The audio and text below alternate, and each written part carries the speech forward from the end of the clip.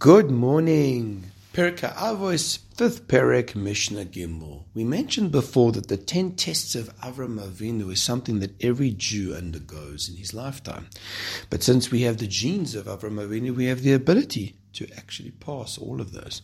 What are the 10 tests? So this is a machloikas, this is an argument as to what the 10 are. Test number 1.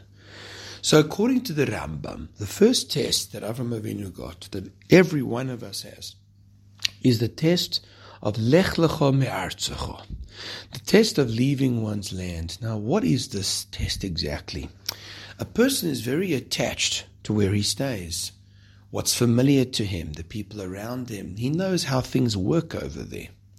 And to have to get up and leave is not simple. A lot of people ask, should I go to Israel? Should I make aliyah, etc.? And I want to share with you what Rav Steinman said to Jews in South Africa. Rav Steinman said, if a person is running away from South Africa, don't come to Israel.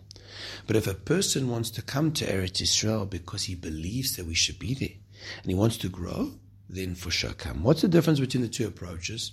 Because if I'm running away from problems, thinking I'm not going to find any problems, you will find problems. The Gemara says, Eretz Yisrael is one of those special gifts that are nikneh b'yisurin, that are acquired through difficulty. So therefore you have to be prepared for that, and you've got to believe in being there. But if a person decides he wants to go to Eretz Yisrael, because he believes in going to Eretz Yisrael, he believes that this is the place where HaKadosh Baruch Hu is going to help him serve him the best, then he'll have the grit, he'll have the tenacity to overcome the problems. But every Jew has this ability from Avram Avinu. And Avram left at 75 years old. He wasn't a youngster. He left with all his entourage, that he had to actually leave behind. There were people that followed him. But he left to a place where no one knew him. And even so, he was successful. Hashem should bless us to be successful as well. Have a wonderful day.